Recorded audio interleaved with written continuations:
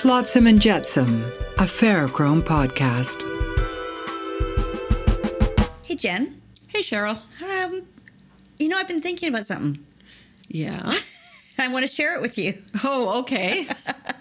Well, as I do. As you're my favorite person to share things with about stuff.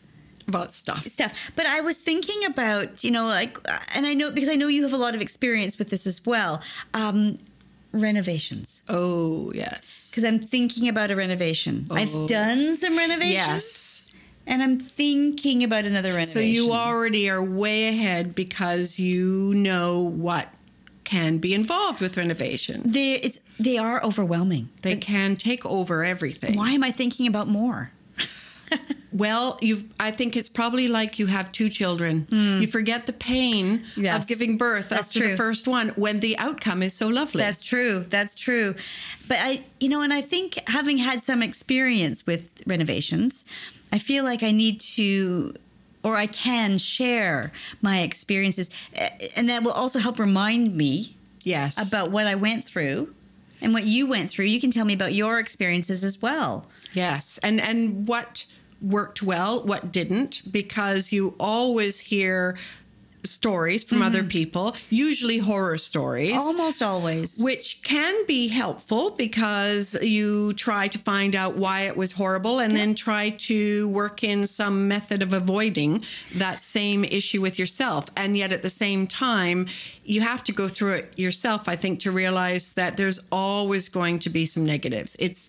I don't know if it's ever 100% clean sailing. No. There's always something that comes up that's either unexpected, or you have to make a choice that's more expensive than you thought, or there's something that can't be done, or something's not available, whatever. Well, we both have older homes. Yes. That we've fixed up. Yes. And I think that part of having an older home and fixing it up, you want to make it its best. You want to show or have your home to be its best so you can enjoy it. And you're also looking at what is going to be cost effective, good for heating costs, good for usability, good for potentially selling it on in the future, as well as using it yourself. There's a lot of different energy efficiency. Oh, absolutely. One of the things that I'm trying to remind myself is that spend a lot of time in the design process. Yes, the more time you spend up front, it'll save time and money and angst afterwards. I remember when we did a big kitchen renovation a number of years ago, and we spent, I think, about a year in the planning stages before we'd hired a contractor, before we had decided our paint color. We spent, I would say, about a year in the design process, just figuring out the best use, because we weren't increasing our space. We were using the space that we had. How do we redesign it? And I think that if I think back to our process, the design process, as painful as it is the cheapest. Yeah, it's true. It's time. Yeah. Yeah. We when we got our house, we were mortgage poor, or house rich, mortgage poor. Yeah, so a lot of us are. And so we had this terrible kitchen that we lived with for years and years and years until we could afford to renovate it the way we wanted to, because we both like cooking, and my husband and I, and so we wanted it to be a good kitchen. So we had this file, and every time I saw something I liked, I would shove it in a file, or if anybody said something that sounded like it might be a good idea, I'd write it down and put it in a file. So our first part was taking out this huge file, and in the end, about 3/4 of it got chucked out because it wasn't relevant anymore, or we didn't both feel that way, or it wasn't practical. Yeah. You have to look at the space you have and go, okay, well, I only have this much square feet, so a 10,000 square foot kitchen is not going to work, even though I love it in the magazine or wherever.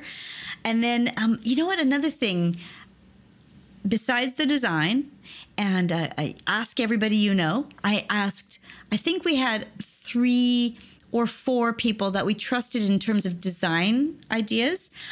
We asked them for their input. Do you think this is a good idea? What about this? And on and on. Was don't be afraid. get ready for this. Don't be afraid to fire somebody. You know, that's hard to do. Very hard to do. Especially if you take a lot of time to find the right person or what you think is the right person, to then turn around and say, this isn't working. That's hard. We had to do that with a plumber once. You know, our fault. We didn't do our due diligence. So that's what we learned, is when you hire somebody, not only do you get their name out of the phone book or whatever, maybe ask some friends, some neighbors for recommendations and find out what they use them for. Was it just to fix a tap, or was it to do a major retrofit of the plumbing? And were they good? Were they on time? Were they on budget? Were they honest? All those kinds of questions. And then trust your instinct when you meet somebody. And you don't have to go forward with it. But we had a plumber who was. We had another contractor in our home who told us that our plumber was doing things that were wrong. And we had to confront him and fire him. It was horrible, but it was a good thing as well. Yeah, and good before the actual work was done, and there were problems afterwards. We could fix what he had done, and we could find another person. And again, that's always, you always think, maybe I won't find another contractor to do this work. But we managed to find another contractor, and we had to... We had a contractor that was doing some work for us, and he was lying to us. We caught him in a lie. So we had to fire him. Yeah. Which seemed like a reasonable reason to fire somebody. And it's hard. I know we started by talking to people, like you said, getting recommendations. We went to the home and garden shows, the local one, and met up with people and asked who they recommended. Friends who knew other people as well. So sometimes friends of friends, and then you talk to them. And because they don't know you, they might be a bit more honest, actually. The Better Business Bureau is also a good way to find people and read their ratings. And it is worthwhile doing a bit of due diligence, as you say. Totally. In our case, when we did our kitchen, we had one contractor who then hired out the subtrade. So we didn't really have a choice in who this person hired, but we had to then trust in the communication we set up with the contractor, that it was back and forward enough that if there was a problem, he would solve it. And there wouldn't be any ramifications to the fact that the job would get done. Did you ever have any problems with any of your renovations? There were a few small issues that we had to argue. Thankfully, one of the best things that we did was we were taking pictures all the time, before, during, and after, everything, even the most minute picture of a bit of board sometimes ended up being necessary. In one case, a flooring contractor came in and put new flooring on our stairs. And when we first used them, I could tell there was one stair that was higher than it should be. And I was told, basically, I'm out of my mind. Of course, that would be ridiculous. But thankfully, I had a picture that showed that there had been a piece of plywood put on top of the stair that was only temporary to be used, but hadn't been removed when they put the actual flooring on top. So there was a stair that was different height, and they had to take it down and redo it. But if I didn't have that picture, I would never have been able to plead my case. Isn't that fascinating? And actually, one of the best things we ever did in planning, and I know with the design comes planning, with our kitchen, we made a list. This sounds very over the top, and you have to go with me on this. Yeah.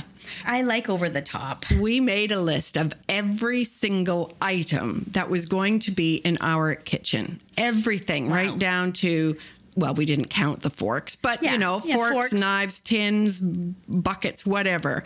And then once we had our draft design, certainly on paper, we decided what was going to go in every place. So we would say, okay, well, we need bookcases because we've got cookbooks.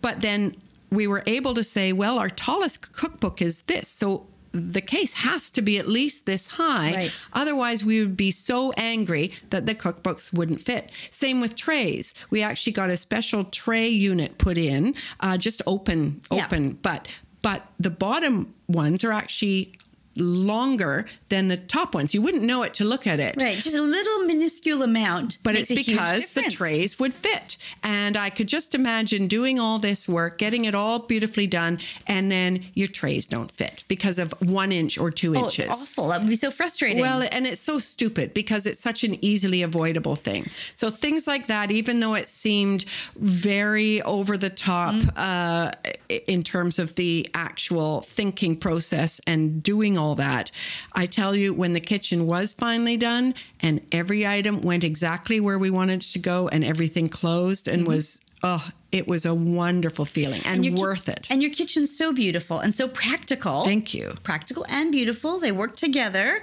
I think, you know what, this conversation has reminded me of all the work that has to happen up front and before we get the hammer out and bust any walls down. And communication during. I think that's a big part too. Whenever, thankfully, we work from home. And so if there was a question about something, or suddenly they'd say, well, we need those drawer pulls now. And I'm thinking, you told me you didn't need them till next week. Well, as they One of us could drop what we were doing and go out and get drawer pulls or whatever. But that communication back and forth at the end of the day, what happened today, what's happening tomorrow, can we take a look? That took up time, but it was worth doing. It is worth doing it right. Like what they say is measure twice, cut once. So do your research now, and then you'll be happy with the end result. So I have to remind myself of these things. Did you find that there are any things that you did with your kitchen that now you look and think, oh, I wish I'd done this different, or I wish I hadn't done that? Well, you know, we are thrilled with our kitchen, and I think that is because we did so much planning in advance, and we asked so many questions, and we were so picky. And I think, you know, like you doing all the measuring of all the items, taking a stock of all the items and then doing measurements, we kind of looked back and forth, and we figured getting many designs on paper was a lot less expensive than cutting a cabinet and going, I wish we had made that taller or shorter or wider. No, we had it all designed on paper. We asked for many, many variations of the paper design from our designer. And some designers will say, we'll give you 2. And I think those are the designers you kind of walk away from.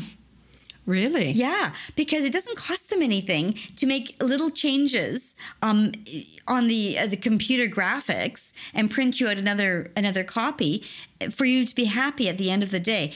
And so when we found our kitchen designer, he was just like, well, I'll do as many variations until we're all happy with the end result, and then that's what we'll do. And so that was it was key, finding the person that kind of could listen to you and be responsive. And get excited about your project. Yeah. We have, it's an old house. Yeah. The floors aren't level. Nothing's level. And we wanted cabinets that went right up to the ceiling because I did not want to dust the top of cabinets. Nope. So I wanted to get it right up to the ceiling. And of course, nothing would look perfect. So there was some molding that was put on. And if you look really closely, there's a cheat. It's an angled. No one would notice it except us. But our contractor made it so that it would work because this was one of the important aspects to us. And that's nice when a contractor buys into your vision, your idea, and gets it and goes with it and doesn't try and argue with you. I think that we had the same contractor from the sounds of it. Yeah, it does. The only thing that I regret is that when I started to believe some of the rhetoric, when you go to shops and you're looking for sinks or faucets or whatever, and I was persuaded to get the double sink, which I like, right, but one is deeper than the other. Oh. And in retrospect, I did not need that double sink, that deeper sink. If they had been the same height, I find it hurts when I lean over and a little bit extra. So that would be the only thing. But, that's not bad. No, that's not bad. I have a double sink and they're both deep. They're both deep? Yeah. And you like them both? I do. Well, that's good. And how did you choose your color? You know what? I can't remember. We threw clothes around the entire room until we found an item of clothing that worked well. And then we got boards and painted them and then left them during the day and the night. it's amazing how colors look Change different. in different lights. Yeah. Well, you know what? I don't remember how I chose my color. I didn't do that, but I did go and get samples of paints, and I did paint boards. Right. And I placed them around my kitchen, and one of our doors, not in our kitchen right now. I mean, it never was in our kitchen, but it's not in our kitchen. But you can see it from our kitchen. Has the different paint swatches on it still. Oh, really? You've kept them? It's a little memory. Oh, that's quite sweet, actually. So this new renovation project that you're planning, have you started thinking about this yet, or is it still in the dream stages? It's in the dream stage. Okay. I think I've got a long way to go. Okay. But I should take some of our own advice. Yeah, maybe don't call anyone when you've had too much chocolate or wine. No. Do it stone cold sober. That's another with good a lot piece of thought. Another good piece of advice. What are friends for? Thanks, Jen. Oh, you're welcome, Cheryl. Flotsam and Jetsam, part of the Ferrochrome Podcast Network.